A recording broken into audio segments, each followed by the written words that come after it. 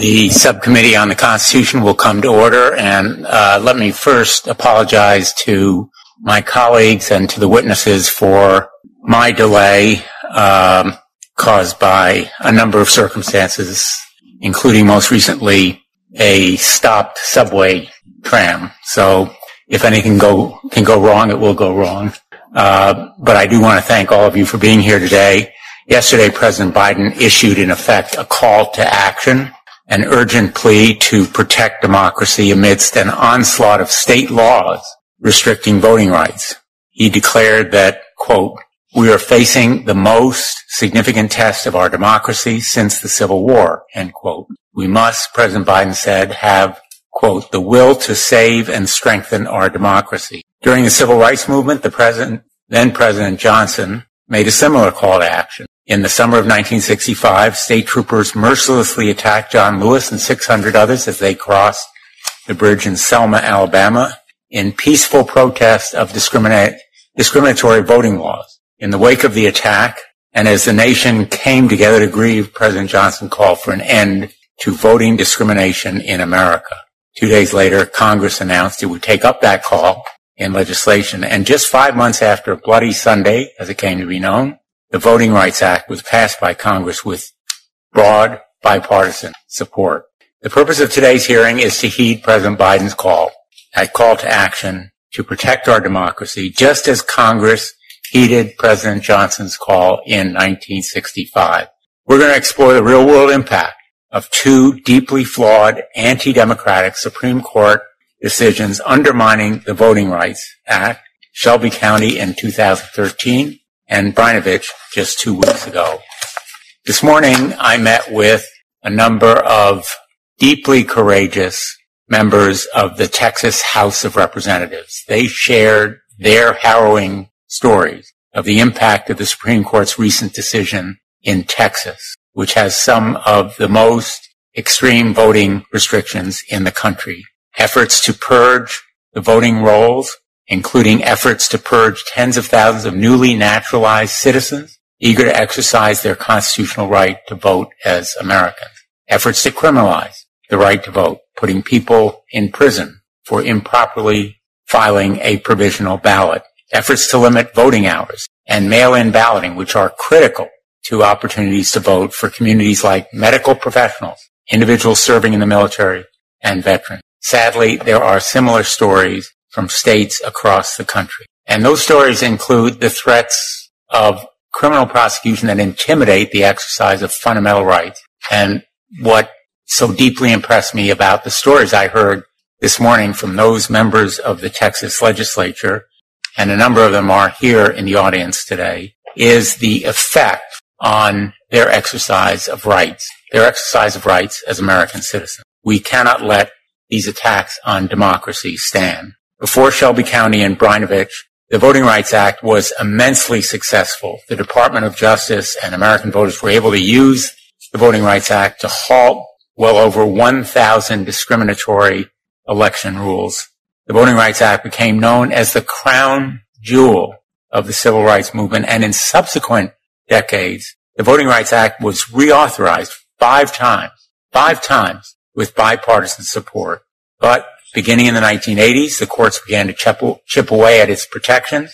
On July 1, the Supreme Court struck its latest blow, gutting the power of Section 2 of that Voting Rights Act in Brnovich versus Democratic National Committee. The 6-3 partisan decision was a stunning display of judicial overreach and activism. The text of Section 2 of the Voting Rights Act plainly requires the members of every racial group have equal voting opportunity. And yet the court's decision in Brnovich is completely untethered from the text that Congress enacted.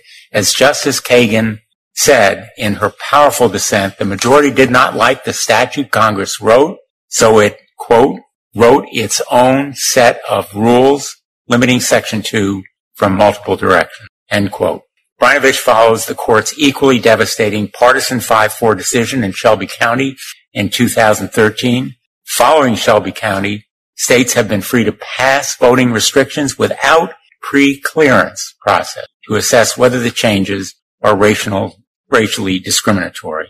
And they have, in 2021 alone, 17 states already passed 28 laws to restrict voting rights. Approximately 21,000 polling places nationwide that serve voters on Election Day have been eliminated since Shelby County, and millions of voters have been purged from the voter rolls. The Supreme Court is at a low point of legitimacy when its decisions undermine the institution of our democracy. And in Shelby County and Bryan Beach, the Supreme Court has methodically undermined all the tools Congress crafted in the Voting Rights Act to fight against discrimination in voting. The right to vote is not, and it should never be, a partisan endeavor. Not in this great country, the United States of America. But if the Senate is unable to meet this moment and reauthorize the Voting Rights Act because of Republican opposition to voter protections that have been passed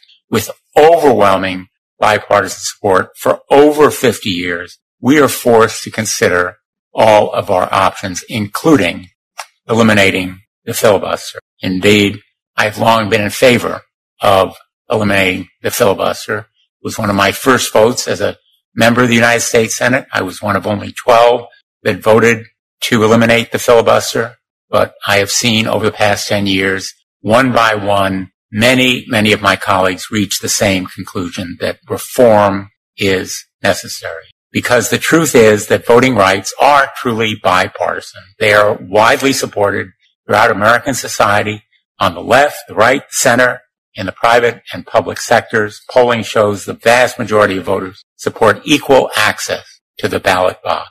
And just today, more than 160 companies have released a public letter of support for the John Lewis Voting Rights Advancement Act.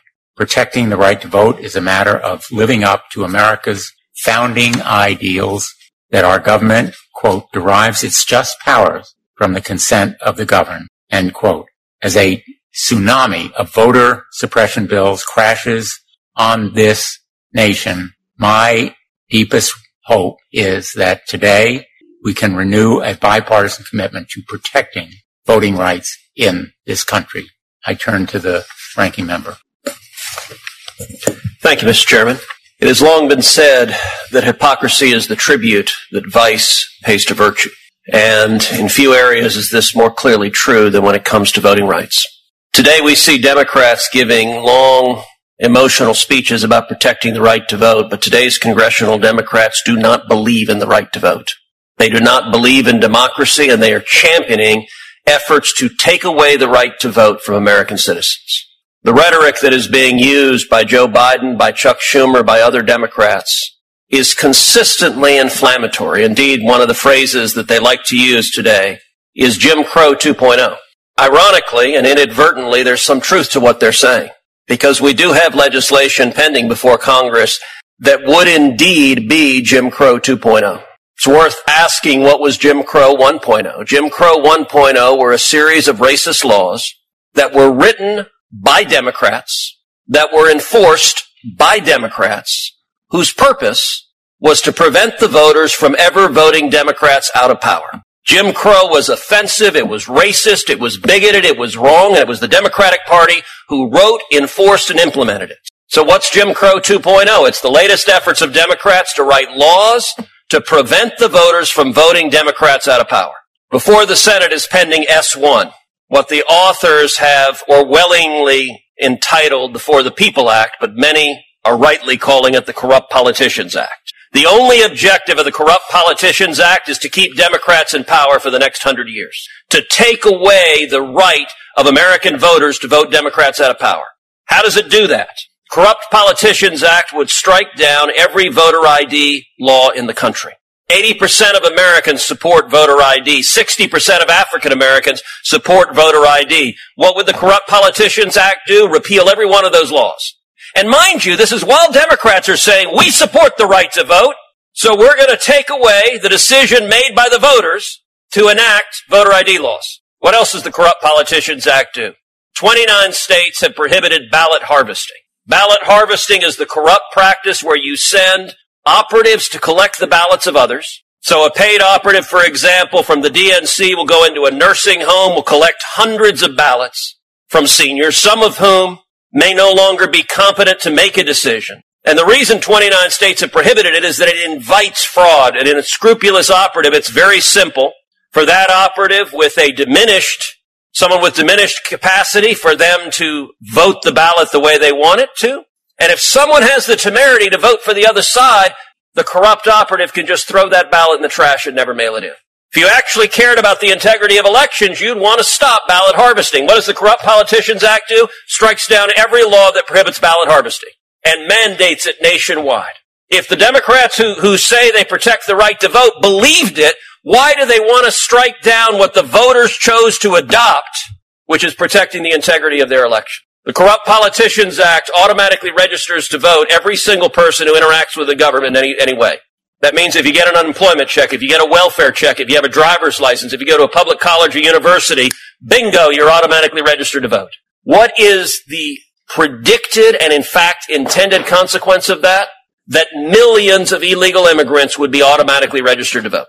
In fact, the Corrupt Politicians Act explicitly immunizes the state officials who would be registering illegal immigrants to vote. Now, when you register millions of illegal immigrants to vote, you are stealing the right to vote from American citizens. That is not protecting the right to vote, that is stealing the right to vote. The Corrupt Politicians Act mandates that felons all across the country be allowed to vote, because Democrats have made the decision that if millions of illegal immigrants and millions of felons and murderers and rapists and child molesters are voting, they believe they're likely to vote for Democrats. Just a moment ago, the chairman said that voting rights legislation should not be partisan.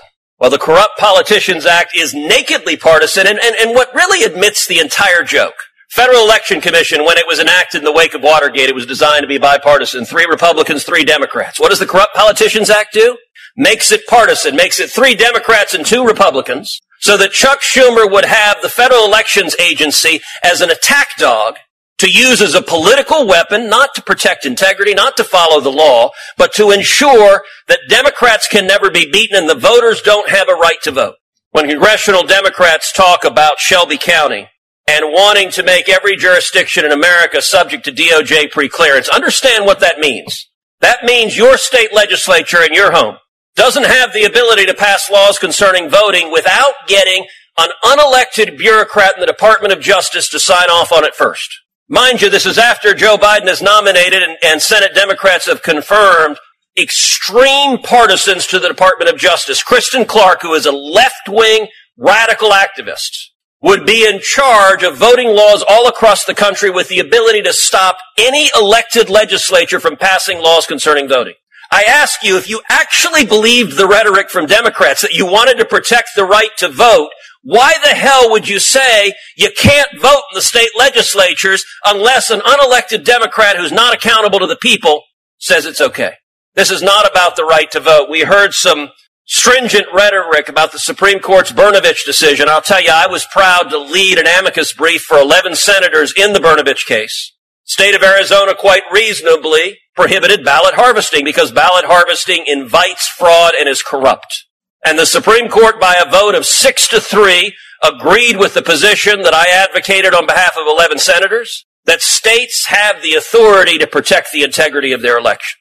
We should protect everyone's right to vote. And I will note, by the way, the civil rights legislation that has been adopted, the Civil Rights Act of 1964, a significantly greater percentage of Republicans voted for it than did Democrats. 82% of Republicans in the Senate voted for the Civil Rights Act of 1964, 69% of Democrats did. We should protect the right to vote, and that means not striking down common sense voter integrity laws. That means not subjecting elected state legislatures to oversight by unelected bureaucrats. That means protecting the right to vote for everyone, regardless of race, regardless of ethnicity. And one of the ways you protect the right to vote is enacting common sense protections to stop that right from being stolen. And unfortunately, congressional Democrats are not interested in doing that. Thank you, Senator Cruz. I understand some of the other members of the committee may want to make an opening statement. Senator Leahy is recognized. Thank you, Senator. I thought now we've heard the rhetoric, let's go to the reality. I look at my state, which has some of the most open voting anywhere, both in how you can qualify and who can vote. And we do everything possible for open voting, times of voting, mail-in voting. And does this get a partisan result? Well, last year elected a Republican as governor, a Democrat as lieutenant governor. And it goes back and forth. It's also the only state that's elected only one Democrat to the U.S. Senate. The only state in the union, that's me. I have no problems with the way we do it. But we also have one of the highest percentages of voter turnout of any state in the union because people know they can vote, they're encouraged to vote, and they'll be able to vote. Old, young, no matter what their nationality, they can vote. And it really frustrates me when I see so many states who seem to be doing everything possible to limit the ability of people to vote, except for the particular ones they want. So, Mr. Chairman, I thank you for holding this hearing about what we have to do to restore the Voting Rights Act in response to the Supreme Court's sustained effort to cripple it. The VRA is one of this body's greatest legislative achievements. It's enjoyed overwhelming bipartisan support, Democrats and Republicans alike, for virtually its entire existence. So it's an affront to the will of Congress that two very partisan decisions have gutted the landmark law, making our democracy accessible to millions who have wrongfully been shut out from it, and these decisions want to shut them out again. In some ways, the Brnovich decision a few weeks ago didn't surprise me. It followed the same playbook as the disastrous Shelby County decision in 2013, where a partisan majority in the court replaced Congress's clear bipartisan will with its own and gutted Section 5 of the Voting Rights Act. Like Shelby County, the Brnovich decision ignored the well-established intent of Congress, invented seemingly out of thin air new hurdles around Section 2 of the VRA, effectively strangling it. Let's get clear. Gutting Section 5 and Section 2 of the VRA is not some exercise in judicial nibblings around the margins of the VRA to somehow just improve a few little things. Section 5 and Section 2 are the vital organs of the law. Section 5 empowers the Justice Department to stop discriminatory changes to voting procedures from taking effect, something that was supported by both Republicans and Democrats in the past, no matter which party held the presidency. Section 2 empowers ordinary Americans to seek redress in court against voting changes discriminating against minority voters. So the partisan majority in the Supreme Court knew exactly what it was doing by nullifying Section 5 and Section 2 of the Act. Without them, the VRA is on life support, and we the people are left with very few ways to protect our precious right to vote. And of course, the Brnovich decision could not have come in a worse moment. Empowered by the Shelby County decision, fueled by the former president's big lie that the 2020 election was stolen from him, dozens of states have rushed to enact voter suppression laws.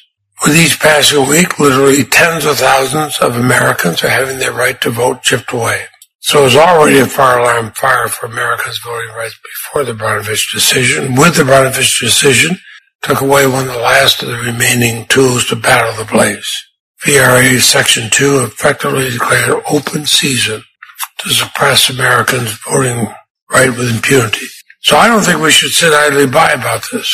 Those who argue that restoring the VRA is a partisan exercise could use a little history lesson. Since its original enactment in 1965, the VRA and its core provisions have been reauthorized repeatedly five times, with overwhelmingly Republican and Democratic votes in Congress. Presidents Nixon, Reagan, George W. Bush all signed VRA reauthorization into law, touting the profound importance of the landmark law for our democracy. I voted to reauthorize it 4 times throughout my service in the Senate, and I stood there with both Democrats and Republicans on the floor of the Senate doing that. In fact, I went back to see how many Republicans voted the same way I did, how many Democrats. Well, here's what I found. The most recent voting rights VRA reauthorization was in 2006. The vote was 98-0. I repeat that, 98-0. So I think it's pretty clear that every Republican, every Democrat on the Senate floor voted for it. And you have a lot of Republican senators still serving today who voted yes. So I just suggest everybody check the facts before arguing that restoring this is a partisan effort. It's not. What is a partisan effort is the court's decision, Shelby County and Brnovich. So let's get to work. I authored and long championed the bipartisan John Lewis Voting Rights Advancement Act. I pushed to enact law might finally restore the Voting Rights Act. I hope our Republican friends will join us in reauthorizing that, vote as they did before. So I'll put my whole statement in the record. Mr. Chairman, I appreciate your courtesy and let me pop in how this was in an intelligence matter that I couldn't leave. Thank you. Thanks, Senator Leahy. I'm going to introduce the witnesses. Jose Garza, who joins us remotely, has more than 40 years of experience practicing law, dealing almost exclusively with federal law. His practice areas focus mainly on governmental entities and federal litigation, including First and 14th Amendment issues, redistricting, federal voting rights, and civil rights. Mr. Garza recently retired as the litigation director for Texas Rio Grande Legal Aid, Inc., and is currently voting rights counsel for the Mexican American Legislative Caucus in private practice as the law office of Jose Garza. Mr. Garza has represented Latino voters in voting rights litigation, including statewide redistricting cases. Mr. Ken Cuccinelli. Ken Cuccinelli is a lawyer, conservative politician, and national chairman of the Election Transparency Initiative, a coalition formed in 2021 to restore confidence in elections and eliminate proposed reforms by Democrats. Mr. Cuccinelli served in the Trump administration as the acting director of U.S. Citizenship and Immigration Services, and then as the acting deputy secretary for the Department of Homeland Security. Janae Nelson is associate director, counsel of the NAACP Legal Defense and Education Fund, a renowned scholar of voting rights and election law. Nelson continues to produce cutting-edge scholarship on domestic and comparative election law, race, and democratic theory. She received a BA from New York University and a JD from UCLA School of Law. Upon graduating from law school, Ms. Nelson clerked on the Northern District of Illinois and the 8th Circuit. Russ Nobile is senior attorney with Judicial Watch, a conservative, nonpartisan education foundation whose mission is to promote transparency and integrity in government, politics, and law. Prior to joining Judicial Watch, he was a lawyer in private practice who focused on government, litigation, regulatory matters, and commercial litigation. He is an active member of the Federalist Society for Law and Public Policy Studies and was appointed to the United States Election Assistance Commission's Board of Advisors. Professor Richard Hassan is Chancellor's Professor of Law and Political Science at the University of California, Irvine. He is a nationally recognized expert in election law and campaign finance regulation. He writes as well in the areas of legislation, statutory interpretation, remedies, and torts. He holds a BA degree with the highest honors from UC Berkeley and JD, MA, and PhD in political science from UCLA. After law school, he clerked on the 9th Circuit and worked as a civil appellate lawyer in private practice. We will begin by my swearing in the witnesses, as is our custom on the Judiciary Committee, and then proceed to opening statements. If you would please rise. You solemnly swear that the testimony that you will give will be the whole truth, the truth, and nothing but the truth, so help you God. Thank you. Good. Mr. Garza, if we could begin with you, and I know you are testifying remotely, as are Ms. Nelson and Mr. Hassan. Blumenthal, Ranking Member Cruz, thank you so much for allowing me to come before the committee and testify on these important issues. What I'd like to do this afternoon is focus on the impact of these changes, of these laws, on my clients. I think it's important to start, for instance, with the impact of Shelby County. In 2013, with the decision in Shelby County, taking out Section 5 of the Voting Rights Act, the voter ID law in Texas became enforceable and was immediately enforced. Lawsuit was filed on behalf of poor minority Texans. I also represented Malk in that case. And in the process of going forward with that case, we secured, after testimony and discovery, a decision declaring that the statute, the way it was written at that time, discriminated against Latino, African American, and elderly voters. The district court enjoined the enforcement of that law. The state of Texas appealed that law to that decision to the Fifth Circuit and secured a stay. One of our clients was Margarito Lara.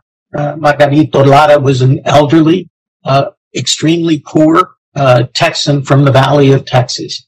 He testified before the court, and the court cited to his testimony regarding the difficulty that he and his family had financially, extreme poverty, and the burden that it would take for him to secure a new birth certificate to be able to secure the ID that was required by the state. That was part of the evidence that was presented. In interviews with us, Mr. Lada and the other plaintiffs that we presented to the court talked about the importance of voting to those individuals, talked about going on election day to the local polling site where everyone knew each other, where he was greeted with people that knew him, and the pride that he took in going to cast his ballot on election day. There was an election that was scheduled right after the decision came out, and Mr. Lada was scheduled to vote with the injunction that the court had entered. However, with the stay, he was unable to vote in that election. That was the first election in his long life that he ever missed. We did secure eventually a positive decision from the Fifth Circuit, who found that the voter ID law that violated Section 2 of the Voting Rights Act. Unfortunately, before the decision became final and before a proper remedy could be imposed, Mr. Lada passed away. So here we have, in real life, a gentleman who was a veteran, who enjoyed voting as a function of his citizenship more than anything else. And he missed the last election of his life because the law that had been found to discriminate against minorities under Section 5 and blocked by Section 5 was allowed to go forward because of the Shelby County decision. And even after a district court determined that it violated Section 2, was allowed to go forward again by a stay of that order from the Fifth Circuit. And the assault on minority voting that I've witnessed in my 40 years of litigation continues today, with restrictive voting laws that are being proposed in the Texas legislature, limiting the time for voting that has no purpose except to limit the number of people who can vote. Thank you. Thanks, Mr. Garza. Mr. Cuccinelli, could you turn on your microphone? Thank you for inviting me here today. I'm Ken Cuccinelli. I previously served as the Attorney General of Virginia and currently serve as the National Chairman of the Election Transparency Initiative, where we work every day to help improve the transparency, security, accessibility, and accountability of elections in every state, so every American, regardless of party or race, has confidence in the outcome of every election. To begin with, as states seek to address the shortcomings in their own election systems, it would help to get beyond the hyperbolic and libelous rhetoric that each and every rule or procedure is not only an onerous restriction, but is allegedly knee-jerkingly racist, particularly given that in America today it is easier to vote than ever before. Imagine an election with no rules, just a table with a stack of empty ballots. Nobody's watching the table, nobody's dispensing the ballots, Anyone who comes along can fill out a ballot, and since no one is watching, as many as they choose, drop those ballots into a drop box. For good measure, we'll mail a blank ballot to every single name listed on our outdated poll book and let anyone return those ballots to unsecured drop boxes. No one would trust the outcome of that supposedly unrestricted voting process. We need rules, time, place, and manner rules. Only citizens can vote, a reasonable rule. Citizens have to register, and registrars have to keep poll books up to date, a reasonable rule. One ballot per registered voter, a reasonable rule. Enforceable transparency is required so everyone can see the election is clean and secure from start to finish every step of the way, a reasonable rule. Ensure each voter is who they say they are, a reasonable rule. The Carter-Baker Commission recommended it, and overwhelming majorities of Americans support it. Nevertheless, voter ID has been particularly politicized by the radical left propaganda machine. Yet despite 6 months of media-assisted assaults on the basic common sense need for voter ID, the American people have been unmoved in their overwhelming support for this basic election integrity measure. It might explain why some very high-profile propounders of the false, quote, voter ID is racist, unquote, propaganda, like Stacey Abrams, have suddenly flip-flopped to get on the right side of the polling. So on the basic mechanics of how elections should be best run, when you take the discussion out of the overcharged political atmosphere of the day, Americans tend to agree on what it takes to run good elections. We've seen that one doesn't need fraud to shake confidence in an election. Does anyone remember Bush v. Gore? In 2000, Florida's election system was held up before the world as a sad joke. Incompetence, election breakdowns, untrustworthy ballots and machines, and haphazard and inconsistent rules. Americans' confidence was shaken.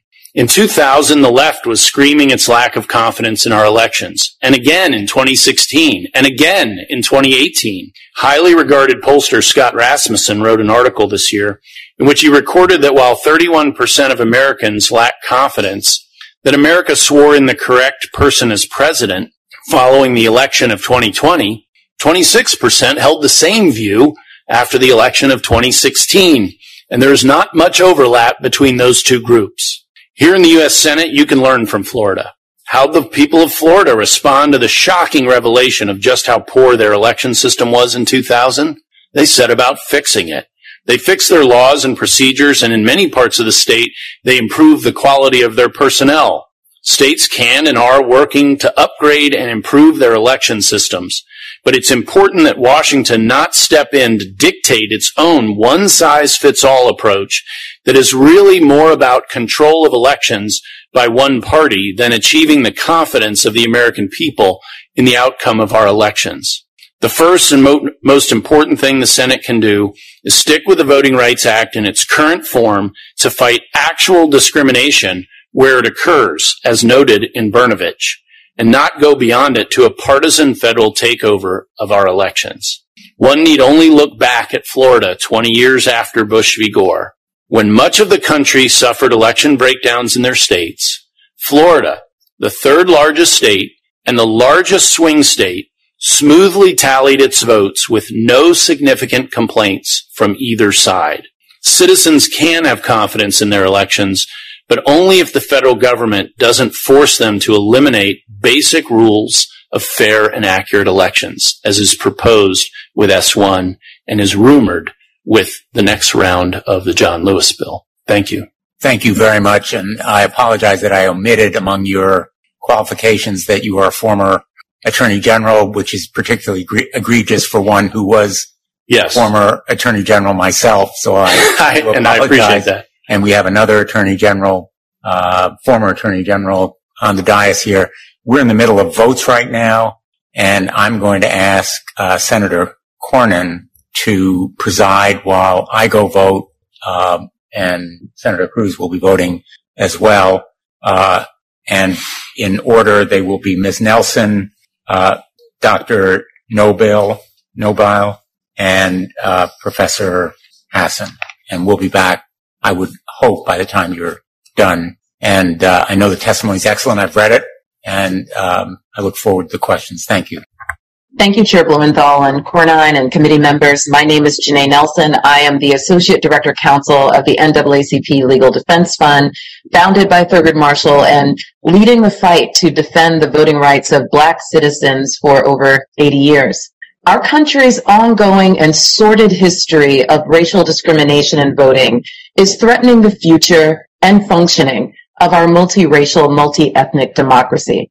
Since the infamous 2013 Shelby County decision disabled Section 5, voter suppression against Black voters and other marginalized groups has metastasized at alarming rates. Now, the court's recent decision in the consolidated Brnovich cases threatens Section 2, a singular force of national reach that immunizes the right to vote from laws based on discriminatory intent or that produce discriminatory results on account of race. The Brnovich decision improperly and illogically departs from the plain text of Section 2. It ignores precedent and severely curtails the broad application Congress intended. And as Justice Kagan stated in dissent, the new guideposts proposed by the court's conservative majority are, quote, mostly made up factors at odds with Section 2 itself, and mostly inhabit a law-free zone, end quote. In other words, Brnovich's guideposts are unmoored from both text and truth. For example, the majority discounts the express text of Section 2, which requires an equal opportunity to vote, and instead asks whether a state's entire system of voting is sufficiently open to all, contrary to any prior interpretation of Section 2, and to several of the factors that originated in this very body, aptly called the Senate factors, which have guided Section 2 litigation for decades. Another guidepost invites courts to compare a challenged voting restriction to burdens in 1982, nearly 40 years ago, when Congress amended Section 2 to correct the court's previous misreading of the statute in City of Mobile versus Bolden. This arbitrary benchmark flouts the text and purpose of Section 2, which is to prohibit unequal voting opportunities between present-day racial groups, not to impose 1982 as a reference point for evaluating current laws. Another Brnovich guidepost suggests government actors can disproportionately burden the voting rights of historically disenfranchised racial groups so long as governments raise a theoretical, even if unsubstantiated, interest in combating mythical voter fraud. This guidepost threatens to return our nation to the time when states adopted facially neutral voting laws under the pretense of the purity of the ballot, but with the intent of excluding Black voters from the political process. Not only does this guidepost find no support in the VRA's text, it has no basis in the factual record. Arizona could not point to any voter fraud to justify its challenge laws. A study of the 834 million ballots cast in elections between 2000 and 2014 found only 35 credible allegations of in-person voter fraud. By contrast, there are voluminous examples of proliferating racial discrimination in voting during the same period. In short, this unscrupulous decision disregards the purpose of Section 2, and it erects an indefensible barrier for plaintiffs simply because the majority of the court fundamentally disagrees with Congress's use of its enforcement powers to legislate broadly to protect the right to vote from racial discrimination. It's nothing short of an attempt to rewrite and weaken Section 2, resulting in incalculable costs to our democracy. Since the disabling of Section 5, Section 2 has been the primary defense against discriminatory vote denial and abridgment. In 2020 alone, LDF filed 5 cases under Section 2 and has filed 2 more this year. In the first 5 years following Shelby, an unprecedented 61 lawsuits were filed under Section 2. It's been 8 years since the Chief Justice expressly invited Congress to update Section 5's preclearance formula to reflect modern conditions. Brnovich has now issued its own tacit invitation for Congress to act, and it is within Congress's power, no less today than it was in 1982, to reject the Supreme Court's latest misreading of Section 2 and issue bold legislation to protect the right to vote. In a week where Texas Senate legislators took the rare measure of leaving a special session to protest a discriminatory voter suppression bill and beseech the federal government to intervene, the urgent need for congressional action to update the Voting Rights Act with a clear and unequivocal mandate to protect the right to vote from partisan excess and the corrosive stain of racial discrimination could not be more pronounced. And as we approach the first anniversary of the passing of the late Congressman, civil rights stalwart, and voting rights martyr John Lewis, I urge you to do everything in your power to protect the right to vote, which he described as precious, almost sacred, and the most powerful nonviolent tool we have in a democracy. Thank you. Thank you very much. Mr. Nobile, did I pronounce that correctly? Correct, Senator. Thank you. Please proceed. Thank you, Senator Cornyn. Thank you, Senator Ranking Member Blumenthal, or Ranking Member Cruz, and Senator Blumenthal, if they were here. My name is Russ Nobile, and I'd like to take a moment, just a little privilege here with the introduction that got left off, is that I actually have enforced Section 2 and Section 5 in hundreds of cases all over the country. Before I went to private practice, I was a trial attorney at the Department of Justice, which is enforcing the two statutes that are actually in question today. I've already submitted my testimony, my written testimony, and I've previously testified before the House, so I'm going to try not to repeat the things I've previously put in the record. But there is one thing I would like to emphasize from my written testimony, and that's the new standing that's going to be given to the Attorney General under the proposed John Lewis Act. That is going to be a sea change for the Department of Justice. There's virtually no limit on it, and I would really urge and caution the Senate to look at that seriously. I have scoured the internet, and I read this stuff vigorously, and I've yet to find a single explanation from anyone as to why the Attorney General, after 200 and something years, needs to suddenly start weighing in 14th Amendment cases.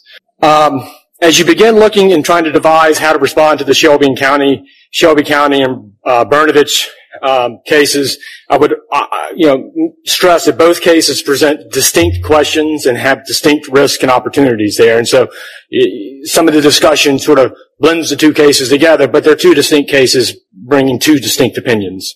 Over the last 15 years, you've basically seen two trends in election law. You've seen one trend with basically this growing sort of what I now realize is critical race theory interpretation of the Voting Rights Act, and then also you have this explosion of vote denial cases that you didn't have until approximately 2008. Vote denial cases. Until recently, I never really thought about how to characterize some of these troubling interpretations of the Voting Rights Act. But now, having seen and read more materials, I understand where they emanate from. And in fact, the people I previously worked with, they would promote these theories, and of course, I was there happy to explain why they probably weren't supported by the law. To be sure, the people that did support these, that I worked most closest with, they were sincere in hoping to enforce the law to improve racial relations, but that isn't the case for everyone there. And I firmly believe that whether you're coming up with these avant-garde interpretations of the Voting Rights Act, either in good faith or bad faith, they both undermine the Voting Rights Act and undermine the ability to enforce civil rights laws in America. A good example of this mindset was the department's handling of the 2011 redistricting case in Texas, which I actually was a member of the trial team on. As you may recall, Texas opted to file for preclearance in the district court in Washington, D.C., and there was a trial there over 3 or 4 of the districting plans, depending on which complaint you're looking at. At the outset, the department needed to determine which districts qualify for Section 5 protection. As part of that, as part of its public positions the department took, I was part of the case. I want to be careful not to disclose any privileges, but as part of the public positions they took, they lumped together Asians, blacks, and Latinos into a non-white district that was essentially a tripartite coalition district. What do these groups have in common? They voted Democrat. That was the only thing they had in common. In the primary, in the general elections, in elections in other cases, in other offices, they did not vote together, but they got lumped together. And so by doing that, you basically turn a Section 5 district into an ideological district. It's not a racial district. It's not a protected district based on people that are being cracked or split or packed. You turn it into an ideological district. And of course, and one of the things that gets lost in that discussion, of course, is that minorities are not fungible, homogenized groups that can be lumped together based on the fact that they're white. Coalition theories only subsumes the individual. Civil rights laws often subsume the individuals, but coalition districts subsumes the entire groups of races, and you basically mix everyone together just based on who they ideologically support. And at some point, the VRA ceases to protect minorities and just becomes an ideological protection business. In that case, it was created to protect a democratic tripartite coalition district. The other trend that is proliferating is the vote denial cases, which Brnovich has touched on. I'm running out of time here, so I want to make sure I hit everything. The provisions in Arizona, if the committee doesn't object, I'd like to some extra time to maybe finish my comments on vote denial claims, which the Brnovich case addresses. That's a new standard under Section 2 that there was no previously standard for vote denial cases until Brnovich came about. And of course, Brnovich involved regulations that controlled who could handle a ballot and where you voted. And those are regulations that actually have been around for quite some time. Thank you very much. Well, I'll start, and since the chairman and ranking member. Oh, I'm sorry, we have another. Excuse me, Professor Hassan, I apologize. Since we're doing this in a hybrid fashion, I didn't realize we hadn't gotten to you. Please go ahead. No problem. Thank you very much. Chair Blumenthal, Ranking Member Cruz, members of the subcommittee. Thank you for this opportunity to appear before you today to speak about the Supreme Court's recent decision in Brnovich versus Democratic National Committee, a case which eviscerated Section 2 of the Voting Rights Act outside the context of redistricting. The opinion by Justice Samuel Alito for a six-justice conservative majority is unmoored to the text of the statute, ignores the relevant history of the Voting Rights Act, and thwarts Congress's intent. Let me begin with some history. A key component of the Act is that Congress passed in 1965, called Section 5, required states and localities with a history of racial discrimination in voting to ask either the U.S. Department of Justice or a three-judge court in Washington, D.C. for permission to change any voting rule. This preclearance requirement required these jurisdictions to show that minority voters were not made worse off by the change. Congress intended to prevent states from passing new restrictive rules when courts struck down old ones. The idea behind preclearance was to prevent backsliding to worse conditions for voting, a concept that came to be known as non-retrogression. Section 5 helped a great deal until the Supreme Court's 2013 Shelby County decision held it was no longer constitutional because it infringed on an invented state right to equal sovereignty. Although Section 5 was effective in stopping new bad voting laws, it did not deal with discriminatory voting laws already on the books. In the years after passage of the initial Voting Rights Act, some litigants tried to use Section 2 of the Act to attack restrictive voting rules.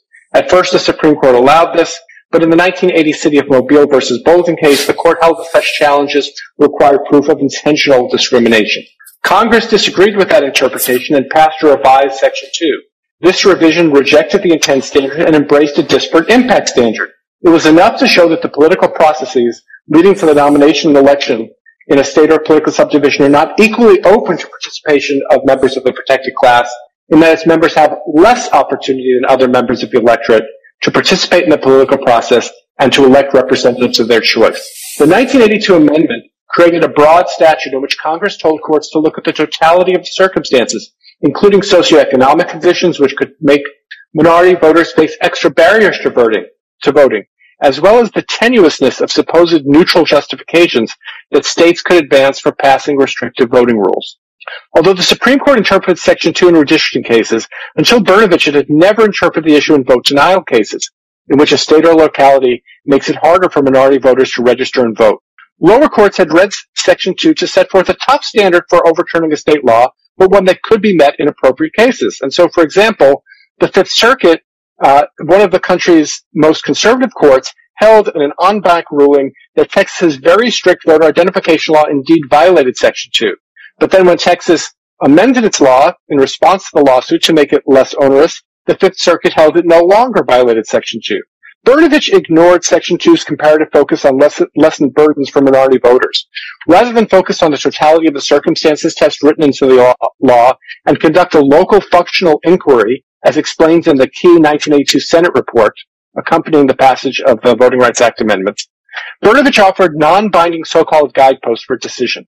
Eschewing textualism, Brnovich creates an ad hoc test meant less as guideposts and more as roadblocks for voting rights plaintiffs, giving states defending restrictive voting laws numerous ways to defeat Section 2 claims. One guidepost rolls the clock back to 1982, holding that if a voting practice was not common in the year when Congress amended Section 2, it is likely not a violation for the state to eliminate the practice, even if it would disparately impact minority voters. Nothing in Section 2's text, history, or precedent supports a 1982 benchmark when early voting was scarce and voter registration difficult. This is in fact the opposite of the non-retrogression principle applied in Section 5 cases. Non-retrogression principle kept states from making voting worse. Brnovich encourages rolling back to the standards set in 1982 as a baseline. And the Brnovich guidepost naming the strength of the state's interest in voting turns the totality of the circumstances tenuousness standard on its head. Under tenuousness, if a state passed a voting law claiming it was necessary to protect voting fraud, that state would actually have to prove that this was the real justification and not a pretext for discrimination. As Justice Kagan explained in her dissent, throughout American history, election officials have asserted anti-fraud interests in using voter suppression laws. But the Brnovich guidepost in practice is exactly the opposite. The court repeatedly says restrictive voting laws could not be justified by concern over voter fraud, even if a state could not point to any fraud in its state. The matter is even worse because in Brnovich and elsewhere, the court has made it hard to win voting suits by relying on racially discriminatory intent of a state legislature in passing voting rules. Congress should reverse this statutory decision through carefully crafted legislation, just as Congress has done in the past, approving voting rights renewals and extensions by broad bipartisan majorities, including by a 98-0 vote in the Senate on the 2006 legislation. Legislation will have to consider the scope of Congress's power, especially because the statement in Brnovich appears like a threat to find new voting legislation unconstitutional. Thank you for your time. I look forward to the opportunity to answer questions. Thank you very much, Professor Hassan. I want to begin perhaps by asking you about the Chief Justice's role, because I know that you're familiar with the history here. In 1982, John Roberts was a young attorney and special assistant in President Reagan's Department of Justice. It was the same year that Congress was debating amending Section 2 to correct a problematic Supreme Court decision, City of Mobile versus Bolden. In City of Mobile, the Supreme Court held that voters challenging voting restrictions under Section 2 must meet the onerous burden of showing that the law was adopted with a discriminatory purpose. It was insufficient, according to the court's decision, to show that it had discriminatory impact.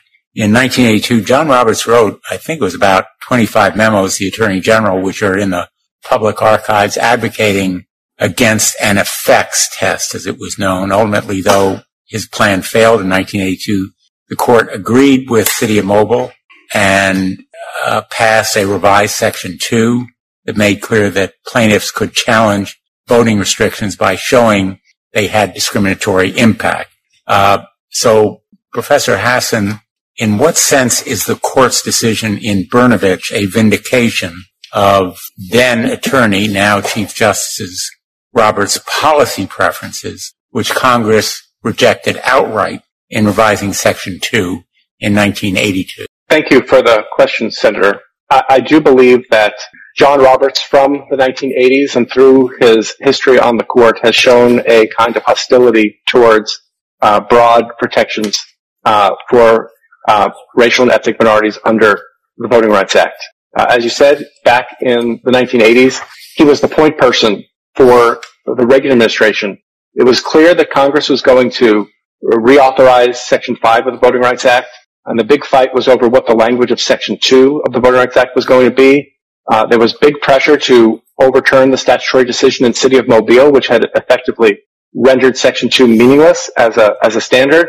And Congress, and especially the Senate, in its Senate report, went out of its way to create a functional, localized, totality of the circumstances test to try and figure out, are minority voters being deprived of the same opportunities as other voters to participate in the political process? John Roberts fought against that. He said and he lost that battle, and Congress passed a very broad Section 2. In 2009, in the Northwest Austin case, and then in 2013 in the Shelby County case, he showed his hostility to broad voting rights protections, eventually leading the court in striking down the preclearance provision. And in Brnovich, although he wasn't the author of the decision, he has essentially gotten what he wanted in 1982, just many decades later, which is a return to something like the intent test.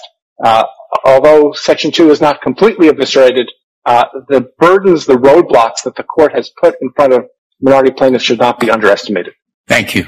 Mr. Garza, I would like to ask you about the extraordinary events taking place in Texas, but I want to preface it by quoting an exchange that took place in the Supreme Court hearing on Brnovich between Justice Barrett and Michael Carvin, who represented the Arizona Republican Party. Question by Justice Barrett was, quote, what is the interest of the Arizona RNC in keeping out of precinct ballot rules on the books? And Michael Carvin's answer was because it puts us, the Republican Party, at a disadvantage relative to Democrats. Politics is a zero-sum game. Politics is a zero-sum game in that event, and in that case, the pretty obvious acknowledgement was that the goal was, in effect, suppression of votes. So my question to you is, in Texas, for a second time in the last 3 months, Democrats in the state legislature walked out to prevent passage of a voter suppression bill put forward by a Republican majority. Several of those representatives, as I mentioned earlier, visited me in my office this morning. The proposed legislation has a number of provisions, including limiting early voting hours, ID requirements, and other limits on vote by mail. In your experience, how would enacting laws like this one affect the minority communities, communities of color in Texas, people like the clients you've represented throughout your career? So to begin with, the stated purpose for enacting these provisions is to avoid voter fraud, but there's been no evidence associated with that. Instead, there has been evidence that where the measures that are being limited and restricted by these proposals have been enacted by local election officials, like, for instance, opening up the time frame for people to be able to vote, that has increased voter turnout, especially among populations of color. So it's pretty. There doesn't seem to be a nonpartisan grounding for the purpose behind these provisions. They will have an adverse impact on minority voters. They will make it harder to vote. And that seems to be their purpose.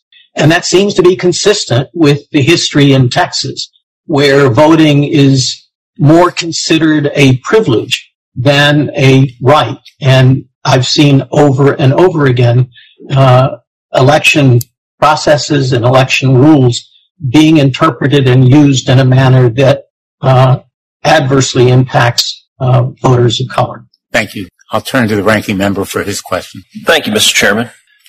Mr. Cuccinelli, it's good to see you again. 64% of voters, including a majority of black and Hispanic voters, want to strengthen voting safeguards that prevent fraud. And that's what your organization is dedicated to doing. If the Corrupt Politicians Act were to pass, it would strike down every voter ID law in the country. Would that protect the right to vote? No, it undermines it. It undermines confidence in the outcome of elections as well, which is also a problem. I mean, this is a lawyer's committee, so I'll use a court analogy.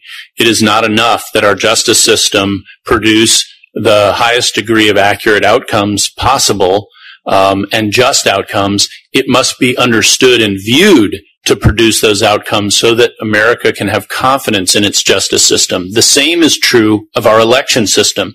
It not only needs to work correctly, by which we mean producing an accurate vote count of legally eligible voters, but it also needs to be clearly seen to do so by winners and losers so that we can have confidence in the outcome of our elections. I rattled off several, 2016, 18, and now the discussion following 20 in some places. It's worked on both sides, have had the concern. There have been good reasons for it over the years.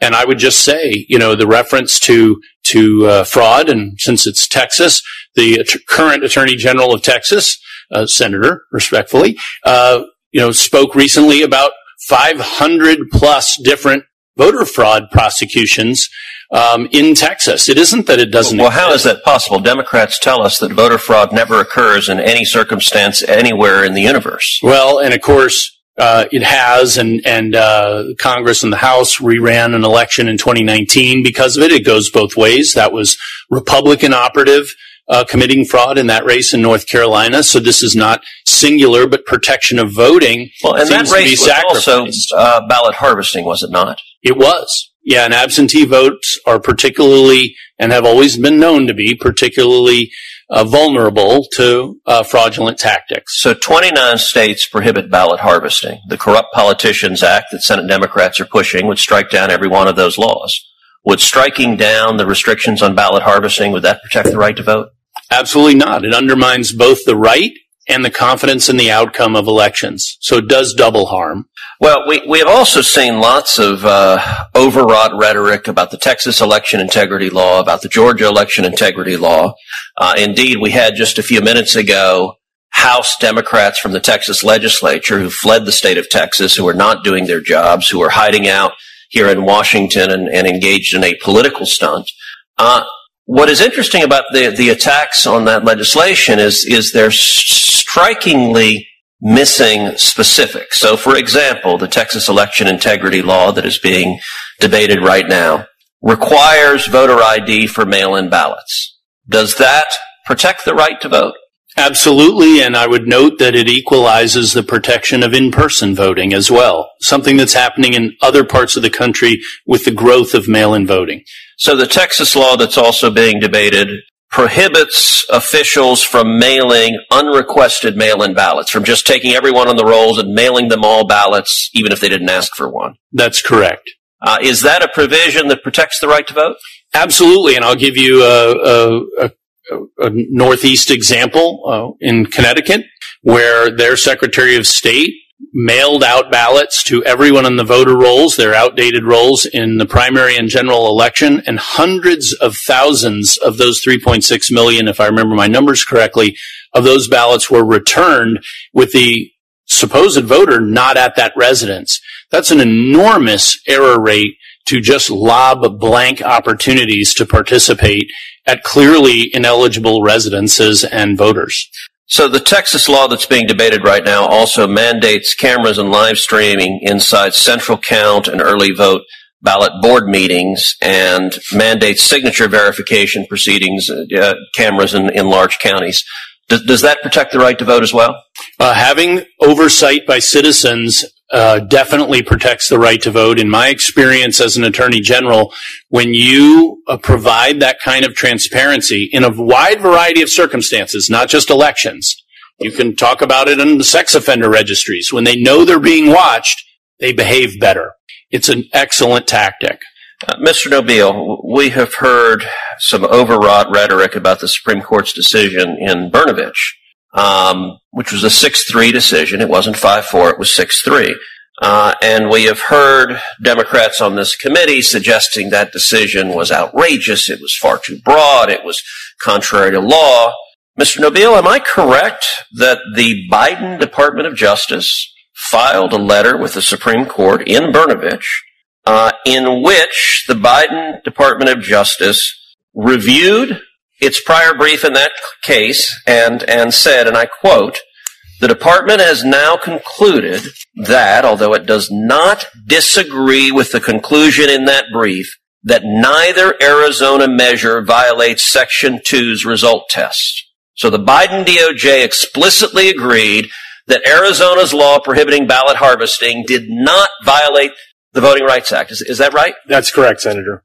So explain to me how it is that Democrats are saying this is a horrible, radical, right-wing, crazy conclusion that upholding the Arizona law can't be done consistent with the Voting Rights Act. Is the Biden Department of Justice some crazy right-wing radical group?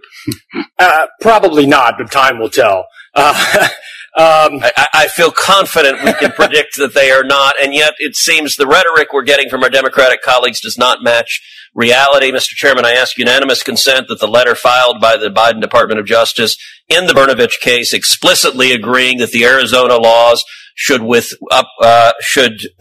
withstand scrutiny under the Voting Rights Act. I ask that that be entered into the record of this hearing. Without objection. Thank you. Senator Hirono. Thank you, Mr. Chairman. For Professor Hassan, in the Brnovich opinion, Justice Alito claims to be applying Section 2's totality of circumstances requirement. However, he then introduces what he calls guideposts that should apply to application of the law, things like the size of the burden imposed by a challenged voting rule and the degree to which a voting rule departs from what was standard practice when Section 2 was amended in 1982. What impact are these guideposts going to have on the ability to successfully bring claims under Section 2 of the Voting Rights Act? Thank you for that question, Senator. I do believe that these 5 guideposts are going to make it significantly more difficult for either the Department of Justice or private plaintiffs to win their suits. And it's important to understand that these guideposts were, as Justice Kagan said in her dissent, really law-free and not moored at all. Like, if you're trying to figure out what did Congress mean when it passed Section 2's revised version in 1982, we know exactly what Congress means because Congress, in the Senate report, the very influential 1982 Senate report, gave a list of, I believe it was 13 factors to consider. Justice Alito didn't draw from those factors, even though all of the lower courts that had considered this question beforehand had done so. He made up these factors out of whole cloth, and they are intended less as guideposts and more as kinds of roadblocks or defenses that states can put up if they try and pass restrictive voting laws. And so I think the really key point to understand is that for a court that says that it's committed to textualism, that it's committed to figuring out what the words meant at the time, we know what these words meant. This was a court that was not doing that. It was looking to try to roll the clock back and make it significantly harder for voting rights plaintiffs to win in these lawsuits.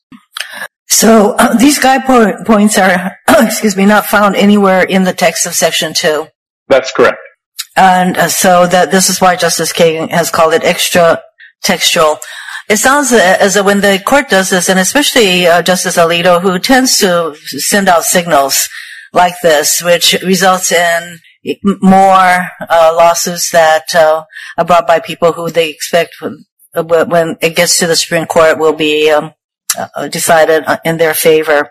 So when the court does this, are they not writing law themselves? So I think, it's a semantic question as to when courts write law versus interpret law. But what I think we can say is that the court did not give a fair interpretation of what Section 2 means. And in fact, it's even worse. 2 justices, Justices Gorsuch and Thomas, suggested in a concurring opinion that private plaintiffs cannot even bring suit under Section 2, which is completely contrary to how we've understood it for 4 decades. And on top of that, Justice Alito made it even harder to bring claims claiming intentional racial discrimination under Section 2. So it really has made it significantly harder, and it's not at all connected to either the text or the history or the precedents and how the lower courts have uniformly understood what Section 2 meant before this case. So for you, Professor Hassan, Ms. Nelson, and Mr. Garza, it is very clear that after Shelby County, some 13 states immediately passed what we would call voter suppression laws, and now over 400 of these kinds of laws are being considered or enacted in various states. And now, what should we expect to see now that the Supreme Court has significantly weakened Section 2 of the Voting Rights Act itself? And why is it so important that we enact the John Lewis Voting Rights Advancement Act and the For the People Act in the midst of hundreds of voter suppression bills that are being enacted and considered in some 40-plus states? Professor Hassan, Ms. Nelson, Mr. Garza? Directed to me. I'll just say briefly that the most important thing I thought that Congress could do in terms of a Voting Rights Act was to restore preclearance, which is what the John Lewis Voting Rights Advancement Act does. But it's now clear after Brnovich that Congress has much more to do in terms of revitalizing Section 2 and telling the court, as Congress had to tell the Supreme Court in 1982 that it got Section 2 wrong, that it misunderstood what it meant, that it imposed too onerous a burden, that it needs to reverse that and impose a standard that is actually one that can be enforced and protect minority plaintiffs across the country. Do the other two panelists want to weigh in? I would like to hear your views, in spite of the fact that my time is running out, but I hope the chair will allow the other two witnesses to comment. Yeah, I'm happy to respond. Section 2 and Section 5 worked in tandem to protect our democracy from the worst threats that emanate from the history of racialized voter suppression in this country. Section 5 was a prophylactic measure that helped to prevent discrimination before it began, and Section 2 was the sweeper. Even the discrimination that got through Section 5 or that emanated from jurisdictions that were not covered by Section 5 were able to be attacked and challenged in court through Section 2. As a result of the Brnovich case, there's now an even more formidable barrier to those challenges than existed before. And we know that Section 2 was never a replacement for Section 5. Litigation under Section 2 is costly, it's protracted, and as Mr. Garcia, with whom I've litigated the Texas voter ID case, noted, elections come and go, and voters lose the ability to cast their fundamental ballots in elections with no recourse when we rely solely on Section 2. And now we have a Section 2 that is even more difficult to enforce. We need the For the People Act and the Voting Rights Advancement Act to restore the full, robust protections of the Voting Rights Act and to set national standards for basic ways in which Americans can cast their ballots and have faith that they will be counted on an equal basis. Mr. Garza, would you like to add anything? I would echo what Professor Hassan and Ms. Nelson indicated. I would also point out, and I would also point out that there already has been an avalanche of voting changes that are being proposed in response to these modifications of the Voting Rights Act by judicial decree. Yes. And this last decision by the Supreme Court is just the culmination of a number of cases that have weakened the impact of Section 2 and the ability of plaintiffs to bring Section 2 cases. The chair has left, so I'd like to call on Senator Cornyn. Would you like to ask your questions? Thank you. Let me issue a news flash. Lawyers disagree about a Supreme Court decision. Happens all the time. Every time the court issues a decision, lawyers have different opinions about the correctness of the analysis and the outcome. But as former Justice Jackson said, the Supreme Court is not final because it's right. It's right because it's final. Under our system, the Supreme Court's the last word on interpreting our Constitution and laws. And I want to just ask Mr. Cuccinelli, Mr. Nobile, a few questions. A lot of discussion about the Shelby County case in 2013. But I was here in 2006 when we reauthorized the Voting Rights Act. I think one of the most important pieces of legislation ever passed by the United States Congress. And the beauty of the Voting Rights Act is it actually worked, as demonstrated in Chief Justice Roberts' opinion. The gap between minority voting participation and white voting majority participation shrunk to almost zero. And in fact, in 2020, in Texas, we had 66% of registered voters cast their ballot. Historic numbers of Hispanic and African American voters participated in the election, which leads me to the conclusion that anybody who wanted to cast a ballot, who was legally qualified to do so, had ample opportunity to do so, and they did so in a very robust fashion. But Mr. Cuccinelli, in the Shelby County case, Chief Justice Roberts called this pre-clearance requirement of state voting law changes an extraordinary remedy under the Constitution because, as he pointed out, The Constitution itself embraces this notion of equal sovereignty among the states and the federal government.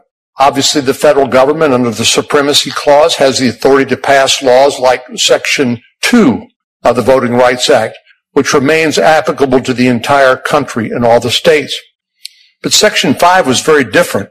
It gave the federal government the authority to pre-clear or not changes in state voting laws without, frankly, offering any real justification other than they disagreed with it. And this, as I said, was termed an extraordinary remedy. But the problem that the Supreme Court identified was that Congress did not update the 40-year-old formula for which states would be affected by the pre-clearance requirement. And if it had, it would have reflected this basically no real difference between minority voting in the 2015, I guess it was, then no difference between Black, Hispanic, and Anglo voting in that year. So my conclusion is the Voting Rights Act worked pretty darn well. Yeah. But in order to game the system, Congress did not update that formula and used a 40-year-old formula which did not reflect the current reality. And it also did not apply uniformly across the states. So different states were and different counties even were subject to different requirements. So Congress retains the authority to update Section 4 to reflect the current reality, but the fact of the matter is, if Congress did update the formula to reflect the current reality, there would be no justification, as Chief Justice Roberts' opinion indicates, for this extraordinary remedy of preclearance. Do you agree with my interpretation? Would you like to correct it or clarify? No, I do agree, and I'd like to embellish it a little bit. I mean, the chairman used a descriptive example from the South in the civil rights era that culminated in the Voting Rights Act that simply doesn't exist in America any longer. And Chief Justice Roberts said that explicitly in the Shelby County case. The Voting Rights Act works. The preclearance, I'm going to use the past tense, worked. The tests, like literacy tests that existed, the hurdles, poll taxes put in place in some of the states that were covered by preclearance were wiped out, were eliminated. And the barriers to registration and participation were wiped out, were eliminated. Did it take time for Black citizens in those states to register up to the level of the rest of the country? Yes, but that happened decades ago, including before 2006, by the way. We've had over 60% voter participation in every presidential election since 2004, and I think you have to go back decades before 2004 to find that same accomplishment. So it worked. That was recognized in Shelby County, and one of the reasons Shelby County and Brnovich are correct is simply because the Supreme Court was dealing with facts and not hysteria, which we're hearing an awful lot of in condemning these cases. Well, if Shelby County didn't change the racial participation of Hispanics and minorities, and obviously since 2013, there hasn't been a preclearance requirement even for the states that were previously affected.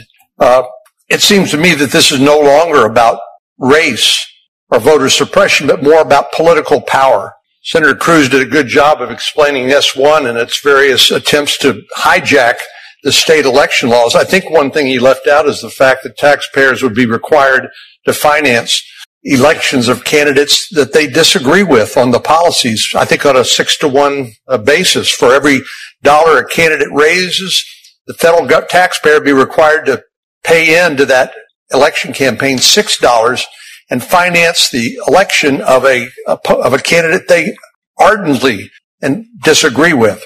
So let me ask just one last question about these so-called voter suppression laws. In Texas, Mr. Nobile, we have 17 days of early in-person voting. In Connecticut, the chairman's state, they have 0 days of early in-person voting. Do you believe Connecticut is suppressing minority voting by having 0 days of early voting as opposed to the 17 days that are available in Texas, or is there some other explanation? Let me put it broadly. If they were redoing the coverage formula for Section 5, New England would be patient 0. Massachusetts, Connecticut, all of them, the data shows that this racial disparities in turnout and registration is worse there than almost anywhere else in the country. Thank you, Mr. Nobile. Senator Klobuchar is, as I understand it, next remotely. Very, very good. Thank you very much. Thank you to all of you for being here. My state has the highest voter turnout in the country persistently, and we have elected Democratic governors, Republican governors, and Jesse Ventura. And I guess one of the things I've learned from that is what's most important is that people vote, and they feel like they are part of the democracy. And what really concerns me about these efforts, which are blatant attempts to limit the freedom to vote, is they're literally messing around with the foundation of our country. So I guess I would start with you, Mr. Garza, because I met today with a number of the Texas legislators, along with Senator Warnock and Senator Merkley, because Senator Merkley and I lead the For the People bill. Which provisions of the legislation that is now being considered in Texas are you most concerned with? It's a bad bill all the way around. There are prohibitions limiting the time frame for when people can vote. I think that's concerning. There was a misstatement made about how local elected officials are prohibited from sending ballots to voters. Actually, they're prohibited from sending applications or mail-in ballots.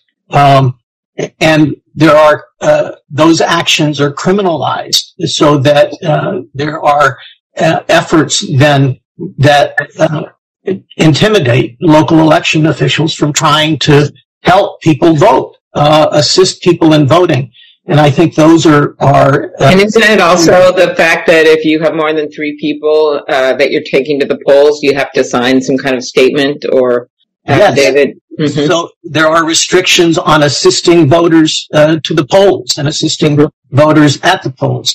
And so those things. And also defining your disability. Is that there's something in there on that? Yes. Yep. And so additional affidavits that need to be filed by voters. I think all of the things that are included in the bill are things that have been tested and have increased voter participation.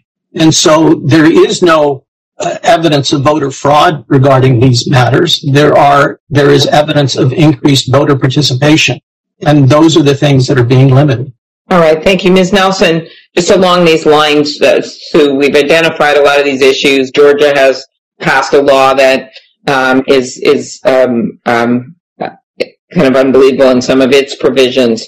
How does the For the People Act? We know the John Lewis Act will help in one important way with identifying those policies and states that engage in discriminatory conduct, and going forward, which is one of the issues, it would be forward-looking.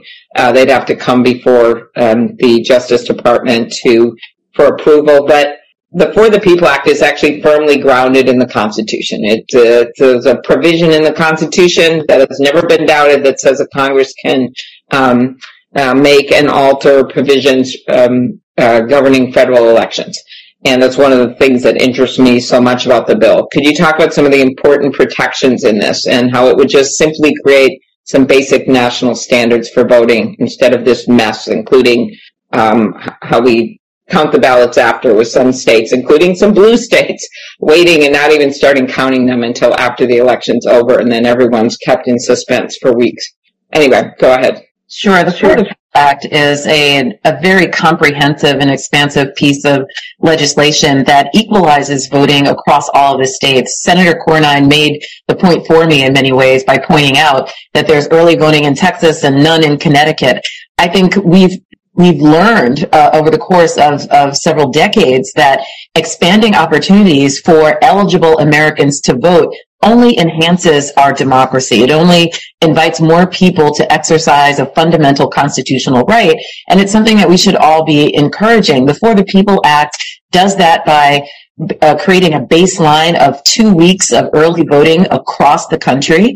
It also creates a program of automatic voter registration so that only eligible Americans will be automatically registered. It takes the onus off of everyday Americans to have to register themselves. And unlike what Senator Cruz said earlier, it doesn't allow people who are not eligible to vote to be registered. It limits it only to those eligible Americans, which is a benefit for all Americans. It also includes same-day registration as well as online registration, and includes a number of other provisions, including welcoming returning citizens back into our electorate after they have served their time. These are all democracy expanding provisions that we now know 67% of voters support. Unlike much of the rhetoric we've heard today, the principles of the For the People Act are overwhelmingly supported by the American electorate, and that includes 56% of Republican voters, 68% of independent voters, and 77% of Democratic voters. This shows that this law is not a partisan issue. It's not partisan propaganda. It is an American issue, and it strengthens our democracy across the board. Well, and I would note your point about people voting after they've completed their sentences, their prison sentences. Florida, while electing Republicans statewide, actually voted overwhelmingly, I think it was 65%, to allow people who had completed their prison sentences to vote. And so I think one of the points we want to make here, and that I made as chair of the Rules Committee, is that this you have just done. There is significant bipartisan support, as we saw during the pandemic, for people voting safely in the way that they would prefer. And that's the core of this bill. And that's why I know we will eventually be successful. So thank you very much, all of you. Thank you, Senator Klobuchar. Senator Lee. Mr. Cuccinelli, you served as the Attorney General of the state of Virginia, both before the Shelby case and after the Shelby case. What can you tell us about your experience with the Section 5 pre-clearance process prior to the Shelby decision, and then your experience complying with Section 2 in Virginia after the Shelby decision was heard? Well, of course, there's always the sort of, at least theoretically, unreconcilable dichotomy where Section 2 legitimately demands that race not be taken into account in establishing voting laws and procedures. And then Section 5, which demands that pre-clearance states take race into account in, for instance, redistricting and in particular. So after Shelby County, a couple of the small number of DOJ Section 2 cases caught pre-clearance states, like Texas was one, in a situation where they, under Shelby County, they weren't supposed to have taken race into account, yet, but it was explicitly done. And so it was a catch-22 at that time. That's gone away for the next set of redistricting, of course. But the burdens of doing this, of complying with preclearance, for those who haven't participated in it, are pretty extraordinary. With over 10,000 election districts in this country, if you move the polling place that you vote at, and I don't mean you, Senator, if your state moves your polling place, here in Virginia, where I was, from the firehouse to the schoolhouse, you had to get federal permission. If you moved it from the cafeteria to the gym, you had to get federal permission. Why? And we have Why did that require preclearance? Everything required preclearance. There is literally no detail of your election system too small to be demanded to be pre-cleared by the federal government. And of course, it's partially a deterrent to making any changes. And so evolution of state systems under that circumstance is just slower than it would otherwise be. And that's just speaking to a good government perspective of running the state well. Okay, now, as I read H.R. 4, I read it to require preclearance for states based on mere allegations, not proof of voter discrimination. Yes. If that's the case, then potentially every voting jurisdiction in America could be subject to preclearance. Is that right? That seems to be the point, especially with a 25-year look back. So wouldn't that dramatically exacerbate the problems that you face as Attorney General pre-Shelby? Well, they'd exist for every state pretty quickly. For every state? Well, all it takes is allegations, as you note, by the Attorney General or settlements. The easy way to get a state into preclearance under the circumstances in under H.R. 4 is to sue small election jurisdictions which can't afford to litigate, settle in ways that aren't disadvantageous to them, and that settlement counts as one of the strikes against that state and that locality for bringing it into preclearance, with 15 of those over 25 years, which is easy enough to file that many suits. Then that state is in preclearance. And it had nothing to do with disparities in discrimination based on race or any other reason. Mr. Nobile, is there any data that suggests combating state-enforced voter discrimination cannot be accomplished on a case-by-case basis under Section 2 of the Voting Rights Act? No, I mean, I think that's pretty much what the Voting Rights Act suggests, right? I mean, you had Section 5, and then when Section 5 went away, when it was initially enacted, you always had the permanent provision of Section 2. Was your experience in the voting rights section of the Department of Justice consistent with what Mr. Cuccinelli described, pre-Shelby and post-Shelby? Yeah, it gets very granular. I mean, the Supreme Court's intervened a few times and told the section how far that goes. But in one of the cases in Alabama, the name is escaping me at this point, they sued over, or an advocacy group sued over, budgetary changes. So it gets that intimate into what a jurisdiction does. Now that was set aside as not a Section 5 change, but that should give you some insight into how granular they'll get. So now that we've accepted the fact that potentially every jurisdiction in America could be subject to preclearance, I would add that H.R. 4 has two forms of preclearance, right? They've got the national version and then the traditional version, and that gets sometimes mixed up. And so it's got national coverage for election integrity measures and new triggering mechanisms for traditional Section 5. So everyone's getting covered regardless, and then some people may be covered by both. They might be covered in both respects.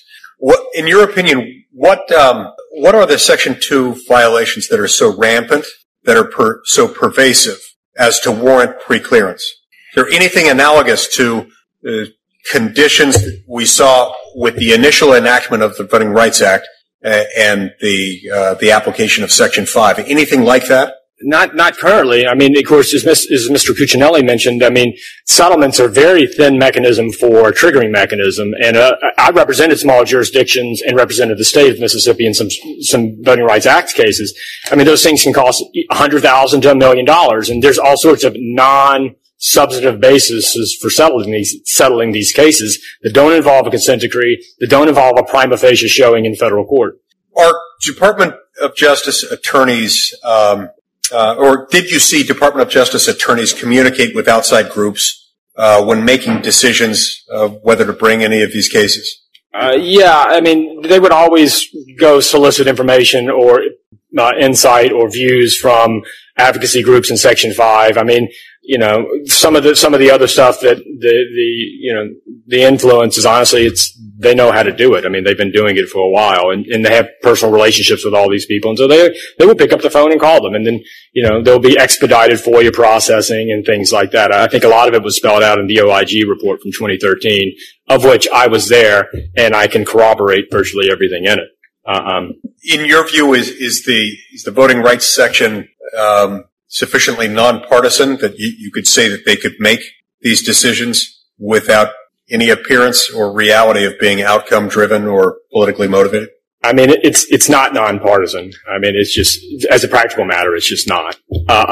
Can they set that aside? There are some people in that section that are pathologically incapable of setting aside their views. Okay. Senator Lee, we're going to have a second round. Right. I just want to enable Senator Padilla to go, and then I'll call you back with the ranking member's permission. Senator Padilla. Thank you, Mr. Chair. I know our time is limited and the hour is long, but wanted to, at minimum, get in one question directed at Professor Hassan. Professor, Justice Alito, like many of my Republican colleagues, he has held himself out to be a champion of textualist judicial philosophy. The basic premise of the philosophy is that judges should start with the words of the statute as they would be understood at the time they were written, and if they are clear, go no further. Any additional analysis would step beyond the role of a judge and is considered, quote, inappropriate judicial activism. But in writing the Brnovich majority opinion, Justice Alito abandoned textualism altogether to reach a conclusion that is entirely divorced from the actual text of the Voting Rights Act. His analysis laid bare that for the conservative majority of the Supreme Court, textualism only applies where it is convenient to reaching the desired case outcome. Professor, can you explain how Justice Alito's opinion in Brnovich effectively ignores the text of Section 202 of the Voting Rights Act? Thank you, Senator. So the first thing I would say is that Justice Kagan's opinion in the dissent is, I think, a much more faithful textualist interpretation of what the words of the Act actually say in the context in which they were written. Justice Alito has not been as strong of a textualist consistently as some of the other conservative justices.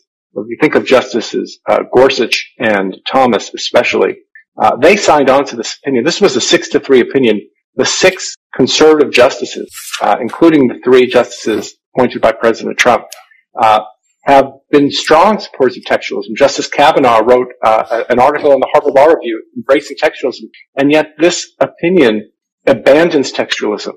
They came up with these guideposts that have absolutely no connection to the text of the statute or to even to precedent, which is something that textualists will often look to, or to just the earlier versions of Section 2. And again, this part of the Act was rewritten in 1982 because the Supreme Court got it wrong in 1980 in the City of Mobile versus Bolden case, when the court said that Section 2 did not cover discriminatory results. Congress clearly put it back in, and any honest textualist would understand that this was an effects test that would ask, as Justice Kagan explains in her dissent, the first question is, are minority voters treated worse? And if you can say that they're treated worse in any voting law, that's what this should go for, should be targeted at. And what Justice Alito did was smoke and mirrors to just make it easier for states to defeat Section 2 claims in this area. Okay. Now I have one quick question for all 5 of the witnesses. It's a simple yes-no question. And I'd ask that you each respect my question with a simple yes-no response. The preface of the question is this. When I was in high school government class, I remember our teacher teaching us that our democracy works best when as many eligible people participate. Did my high school teacher get it right? Yes or no? Professor Hassan? Yes. Ms. Nelson? Yes. Mr. Garza? Yes. Mr. Cuccinelli? Yes, and with confidence and transparency. Mr. Noble? Yes. Thank you. And I mean, it seems like a simple concept, but I ask it for the record because I've heard far too often, not just from several of my Republican colleagues this year, but for many years from Republican leaders, including elections officials across the country, this supposed philosophy of all we want to do is make it easier to vote, but harder to cheat. The data suggests we've gotten the harder to cheat down pretty good. Every study, every investigation has not only documented but quantified voter fraud in America as exceedingly rare. What my colleagues seem to have forgotten about is the first part of their mantra, the easier to vote piece. And so I know this is not a hearing on the For the People Act, but as the former Secretary of State of California, having not just championed but successfully implemented a lot of the measures called for in the For the People Act, policies like automatic voter registration, same-day voter registration, no excuse vote by mail, the ability of voters to choose a voting location in their county most convenient to them if that is their choice, same-day registration, and more. We know that it's not just good for the voter in terms of improving ballot access. It actually, these policies taken together also help improve election security and protect the integrity of our election. So yes, election integrity is a concern and a responsibility. But if we all agreed with my high school government teacher, and all of you said yes. Government also has a role and a responsibility in facilitating that participation of all eligible voters, and that is what should be driving the actions of Congress and state houses today. Thank you, Mr. Chair. Thanks, Senator Padilla.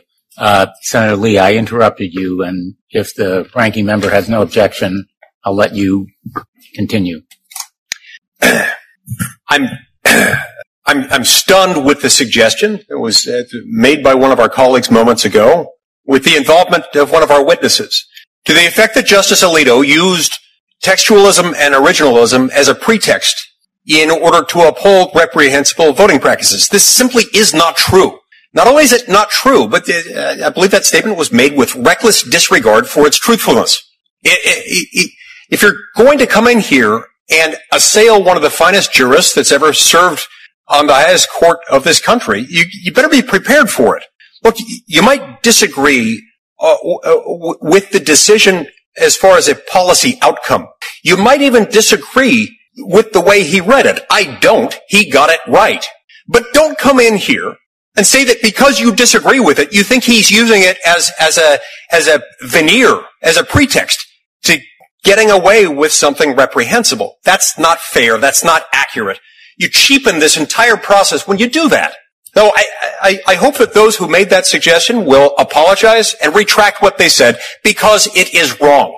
Not just factually incorrect, but it's morally wrong. Don't do that. That's not what happened. You know that's not what happened. Now look, we've been told repeatedly, over and over again, that the last election was the biggest election turnout in history. We've been the most diverse electorate in history. And yet feverish cries of discrimination in voting have been relentless and are reaching a feverish pitch, so much so that they're causing people to depart not only from the facts and the law, but from basic standards of human decency. In light of overwhelming proof that minorities are voting and that they're voting in record numbers, I'm completely baffled by the hysteria of the left over the state of voting in this country. I see no evidence demanding a federal takeover of elections, nor do I see any authority to do what they are doing. The Constitution, whether you like it or not, is something that we've all sworn an oath to uphold and protect and defend. We can't just treat it as if it were some inconvenient truth. It is not. It is the law. And it doesn't empower us to take over elections. Likewise, the vast majority of Americans support common sense reforms to election laws, requiring voter identification, banning ballot harvesting, securing drop boxes, and yet the left has lost its mind because the Supreme Court has held that common sense reforms in Arizona do not violate the Voting Rights Act. And they don't. The text makes that very clear. Certainly, it cannot be that any voting requirements are unacceptable, and yet that's exactly what we've heard ad nauseum from the left since day one of this Congress. And it's to the point that an activist DOJ has taken to harassing the states by bringing frivolous cases against them for trying to do what Americans have asked them to do, to make it easier to vote and harder to cheat. So if we're told that we cannot make even these basic reforms to ensure the integrity of our elections, that none of our votes mean anything and that we're all disenfranchised. I want every legitimate vote to count. And that cannot happen if we refuse to allow states to make these common sense, non-discriminatory reforms to secure elections. That is, make no mistake, what this is about. And look, you can't step in and try to impose what really would amount to a de facto nationwide pre-clearance standard and expect that that's going to pass constitutional muster. Much as people are trying to characterize this as if we were living in the immediate post or post Jim Crow era, that is not where we are. The very same practices that prompted pre-clearance and the need for pre-clearance in the 1960s are not there. Section 2 is still in place for when actual instances of discrimination take place, and those are adequate remedies. I have yet to hear a single explanation from any advocate of H.R. 4 as to why those are inadequate.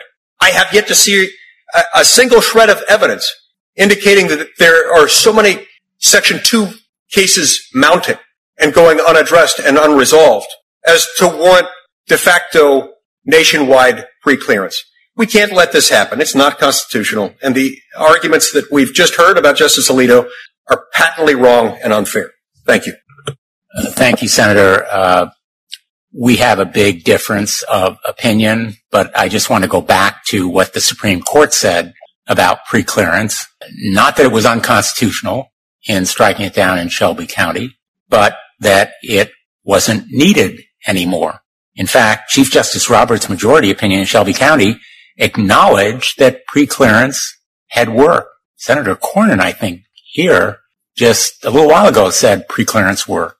None of them said it was unconstitutional. To be clear, that's not what I'm not saying all I'm saying wow. But going back to the Supreme Court's opinion, Justice Roberts said, quote, conditions had changed, end quote. And in the South, there was no longer any need for it. Frankly, as late Justice Ginsburg said in dissent, quote, throwing out preclearance when it has worked and is continuing to work to stop discriminatory changes is like throwing away your umbrella in a rainstorm because you are not getting wet, end quote. Well, now we are getting wet. In fact, in the wake of Shelby County, numerous states rushed to pass restrictive laws that restricted access to the ballot that had previously been blocked through the preclearance process, including stricter voter ID laws, restrictions on early and absentee voting, and elimination of voter registration opportunities. So I'd like to ask Ms. Nelson, because you've litigated around the country, what has been your experience in the wake of the Shelby County decision? What have you seen? In the wake of the Shelby County decision, we've seen a rise in voter suppression that is absolutely stunning and that is just an assault on the progress that the Voting Rights Act made over decades.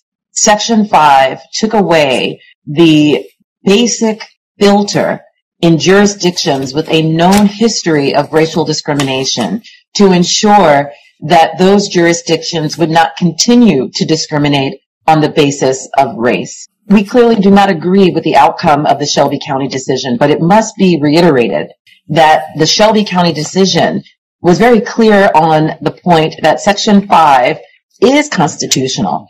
It struck down Section 4, which is the trigger for Section 5, and Chief Justice Roberts invited Congress to update that formula to ensure that it reflected modern conditions. That is exactly what the Voting Rights Advancement Act does. It updates the Voting Rights Act with modern conditions and questions about jurisdictions and findings, not allegations, actual findings of discrimination and concessions of discrimination to ensure that only those jurisdictions that continue to discriminate on the basis of race are subject to federal preclearance. It is constitutional. It is within Congress's enforcement powers under the 14th and 15th Amendments to require jurisdictions that engage in racial discrimination to submit voting changes for preclearance. It is simply an evaluation, a question of whether those new changes will have a discriminatory impact. It's not punitive. It is not a finding in and of itself. It is a way for the federal government to ensure that our elections are free of racial discrimination. In the absence of Section 5, we've seen countless violations of the Voting Rights Act. The same day that the Shelby decision came down, the state of Alabama, the state of Texas resurrected voting laws that had been found to be discriminatory under Section 5. They resurrected them and began the process of implementing them. And lo and behold, they had the discriminatory impact that was predicted. We've seen copycat legislation following the end of Section 5. And we've been litigating furiously to try to beat those discriminatory laws back. But litigation, as I mentioned before, is not a remedy because elections occur and elected officials are installed, and those decisions that were made in a context of racial discrimination cannot be undone. And that's why it is imperative that this body move forward at the invitation of Chief Justice Roberts And now, at the invitation of the court, based on its attempt to weaken Section 2 in Brnovich, that it move forward with clear legislation that is a mandate to protect the right to vote, both prophylactically and by strengthening Section 2.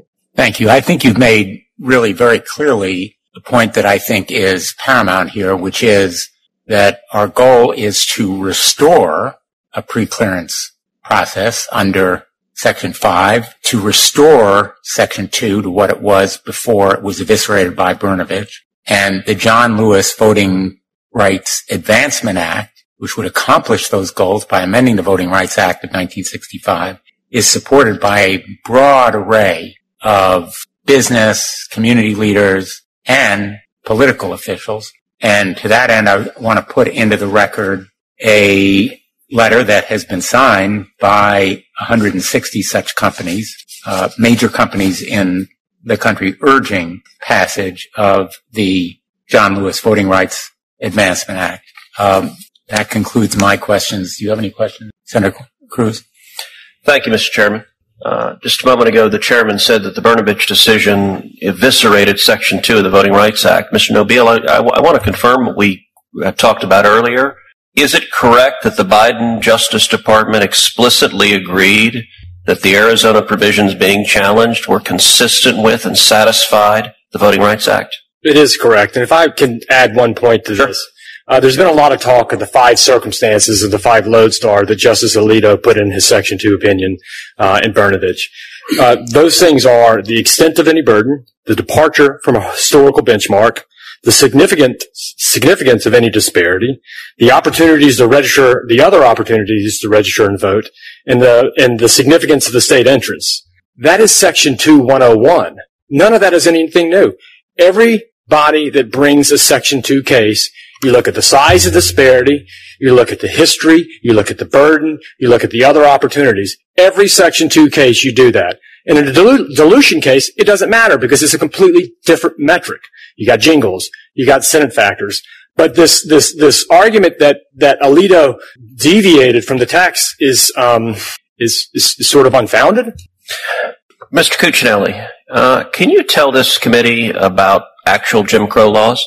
How do they operate? Sure. So, I have to say, when I hear people like the President of the United States throw around the notion of cleaning up our elections by saying it's a new Jim Crow, it's offensive to the real thing. It's like people claiming racism as an excuse when there isn't racism to accomplish other goals also diminishes occurrences of actual racism. Look, I'm a Virginian. I brought parts of the 1902 Virginia Constitution with me. Article 2, and I'd urge the committee to accept this as part of the record of real Jim Crow laws. Article 2 is about the franchise, poll taxes, property requirements, literacy requirements, end runs around literacy requirements so whites could get access to the vote where blacks would not. For instance, it allows those who were active in war for either the United States or Confederate states to be registered to vote regardless of all the other tests, or a son of such person. That's called a grandfather clause. Other places they do the grandfather. And let me read to you the spirit of this Constitution in Article 9. This is Section 140. I'm going to read the whole thing. White and colored children shall not be taught in the same school, period.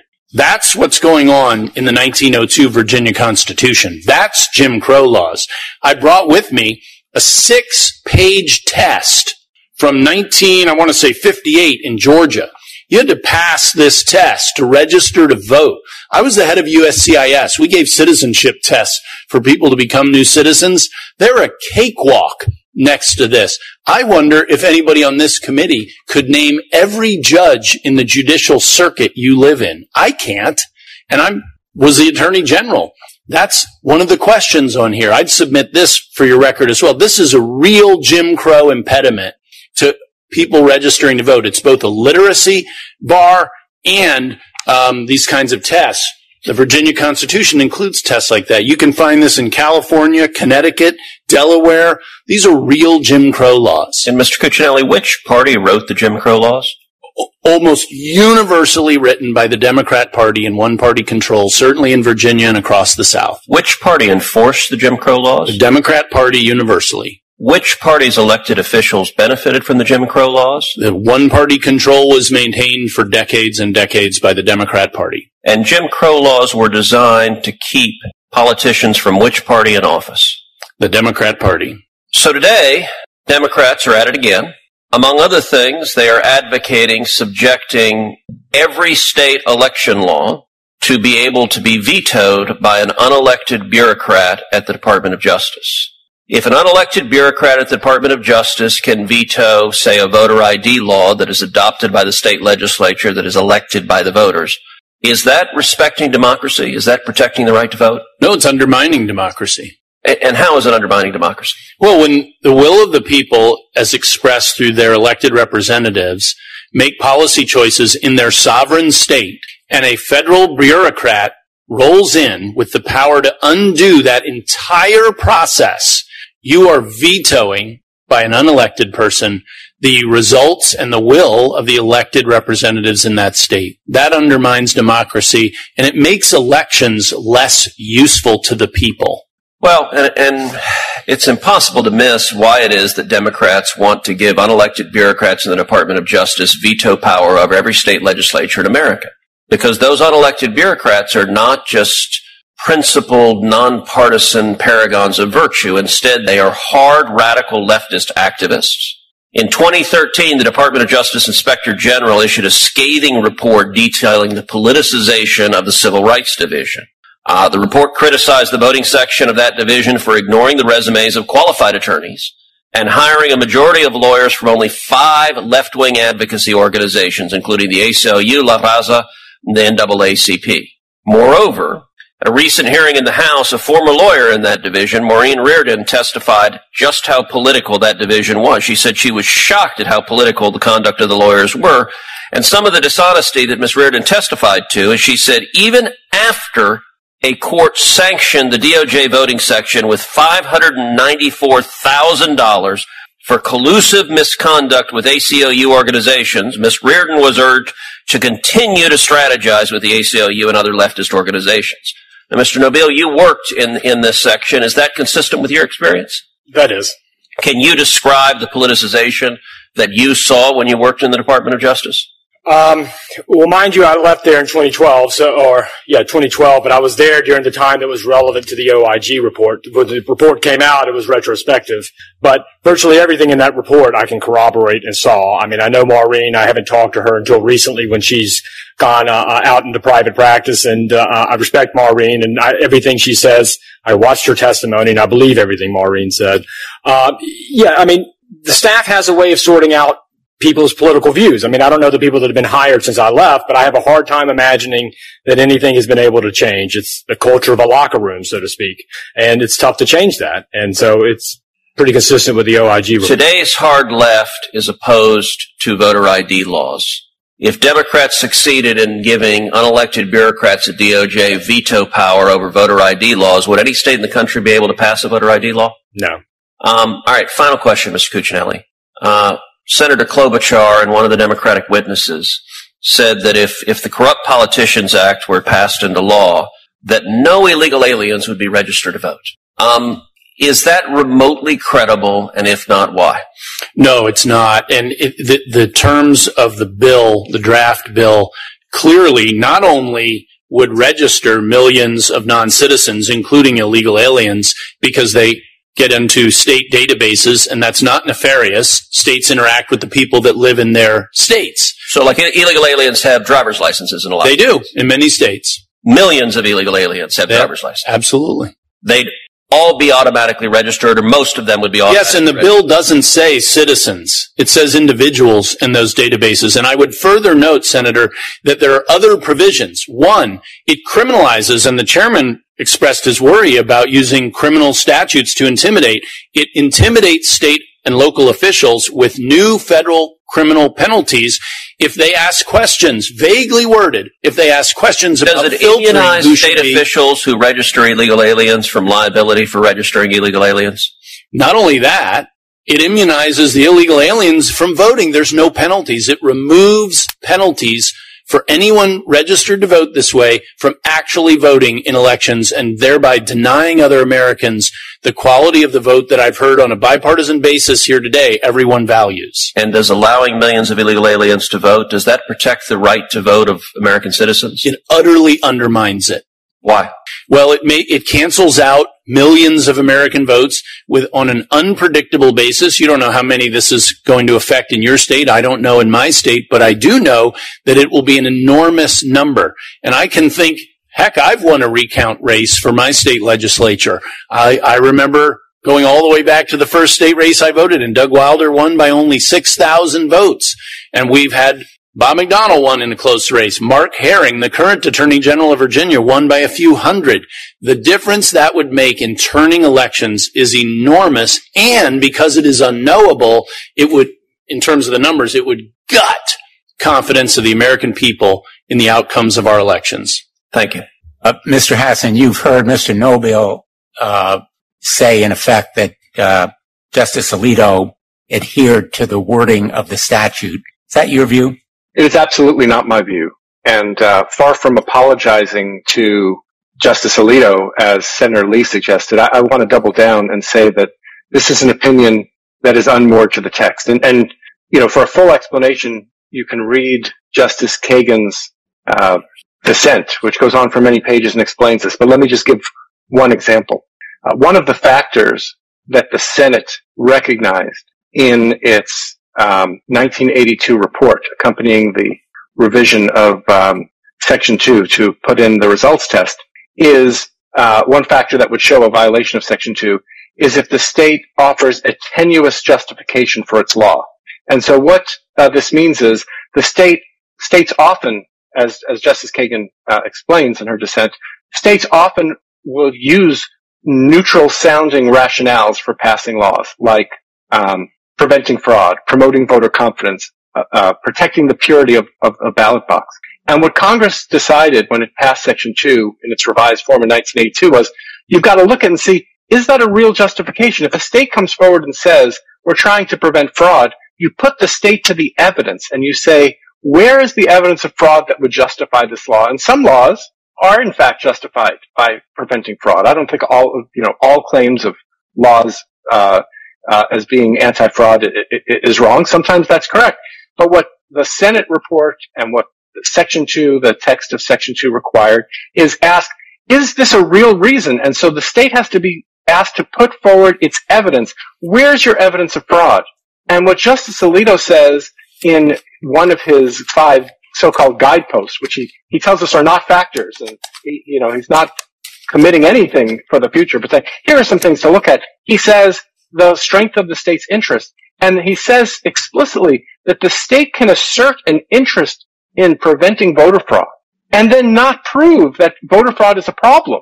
It can just rely on that as a pretext. And so this is what I mean that this is anti-textualism. It turns Section 2 on its head by letting the state get a free pass and at the same time upping the burdens that apply to minority voters. So if a law is only a, quote, usual burden of voting or an inconvenience, and even if it has a disparate impact on minority voters, under Justice Alito's warped interpretation of Section 2, that's not a Section 2 violation. That's exactly the opposite of what those Senate factors say. And I should say, those Senate factors were drawn from Supreme Court decisions predating City of Mobile, including White versus Register. So Justice Alito is not following precedent. He's not following text. He's doing exactly the opposite. This is not, as another one of the witnesses said, Voting Rights Act 101. This is a perversion of the Voting Rights Act. And I can't say it strongly enough. Every time I read the Brnovich decision, I get angrier and angrier about how Justice Alito has warped the interpretation of the act and turned it from something that protects minority voters into something that protects states from attacks on laws that are discriminatory. Thank you. And let me ask you, in real time, right now, not at the time of Jim Crow, but right now, we're seeing a wave, a tsunami of voter suppression laws. And let me just ask you, the laws that have been passed by Arizona and Florida and Georgia and Texas, potentially, that reduce the hours of voting, in-person voting, are those voter suppression laws done by Republican legislatures or Democratic controlled legislatures? Well, I think if you look today, almost all of the cutbacks in voting rules are being passed almost along party lines by Republican legislatures and by Republican election officials. So those laws that limit balloting hours and polling places, or the circumstances of mail-in voting or absentee voting, or in the case of Harris County in Texas, 24-hour balloting, laws that forbid sending unsolicited applications for absentee ballots, not the ballots themselves. All of those voting suppression laws are passed along party lines with, by and large, Republican-controlled legislatures approving them, correct? Yes, that's correct. And I think we have it from actually the lawyer representing the Arizona Republican Party in the United States Supreme Court when he was asked, and I cited it earlier by Justice Barrett, what is the interest of the Arizona Republican Party in keeping out of precinct ballot rules on the books, end quote. And by the way, out of precinct ballot rules forbid votes from being counted when they are cast out of precinct. What's the interest, in effect, of keeping those votes from being counted? Michael Carvin answered, quote, because it puts us, the Republican Party, at a disadvantage relative to Democrats. Politics is a zero-sum game, end quote. I began with the hope that we were going to have some degree of bipartisanship because voting itself shouldn't be a partisan exercise. We ought to have bipartisan agreement that voting is a good thing, and every one of the witnesses, in fact, agreed with Senator Padilla's high school teacher that maximum participation in voting by eligible citizens is a good thing. And instead of voter suppression, we ought to be engaged in voter encouragement. But that's not the result of these voter suppression laws that are enabled and emboldened by Brnovich and Shelby County. And we need the John Lewis Voting Rights Advancement Act to protect those rights. I understand the ranking member has something he wants to put in the record. Thank you, Mr. Chairman. Senator Lee asked me to introduce this for him. This is a letter from Cleta Mitchell, an attorney analyzing the Georgia election reform bill. And without objection, I'd like this letter entered into the record. I would also, if I might ask a couple of questions. Sure. The chairman just suggested a minute ago that limiting early voting was somehow voter suppression and even racist. Mr. Cuccinelli, do you know how many days early voting the state of Texas has? Yeah, the state of Texas has 17 early days of voting. Do you know how many days of early voting the state of Georgia has? Georgia has 17 days of early voting. Do you know how many days of early voting the state of Arizona has? 18 days of early voting. Okay. How about Chairman Blumenthal's home state of Connecticut? How many days of early voting? Connecticut has zero? Zero. I thought no early voting was racist voter suppression. Well, I don't think it is, but certainly the allegation's been made. Well, maybe Connecticut's an outlier. How about Delaware, the home state of President Biden? Surely they've got more than these horrible states of Texas and Georgia, right? No early voting in Delaware. Zero? Zero. Like not one day? Not one day. So why are Democrats claiming no early voting is voter suppression when Democratic states like Connecticut and Delaware have zero, not a zilch? Because it is politically convenient to do so. Thank you. I might just point out to the ranking member what his own residents told me earlier today. As I mentioned earlier, I wish he'd been there. The effects of those laws on their practical access to the ballot place. The intimidation that has taken place in Texas as a result of those laws. And in Connecticut, we are moving toward expanding voting access through both statutes and constitutional amendments. It is exactly the opposite trend. Instead of constraining and restricting ballot access, as is being threatened in the state of Texas, the state of Connecticut is actually moving to expand voting rights. Mr. Chairman, what do you do with the fact that voter turnout has increased and minority voter turnout has increased in the states that you're demonizing right now? Voting turnout increased across the country. And as the ranking member well knows, the rights of individuals are not measured in the overall numbers of turnout. They're measured in individual access to the ballots. A measure that restricts in a discriminatory way that access to the ballot is wrong and should be held illegal. And the purpose of the John Lewis Voting Rights Advancement Act is to open that kind of access. So is Connecticut's current law vote suppression with no early voting at all? We're moving in the direction of opening ballot access through statutes that have been passed during this session of the legislature and a constitutional amendment that is in progress to be passed overall.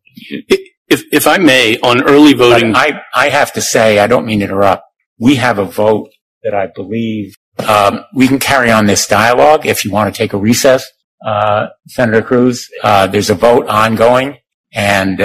you can go vote. Can we maybe let my comment will be 30 seconds, Mr. Chairman. Okay. So in the NAACP versus McCrory case 5 years ago, the trial court went painstakingly through the experts from the NAACP, Common Cause, and so forth, the petitioners in that case, and found their academic writings concluded, outside of the parameters of the case, that early voting either made no change in turnout or modestly reduced turnout. It was referred to as convenience voting, including by some of the experts. And it is more convenient, but it does not increase turnout, according to the academic writings of the experts on the left.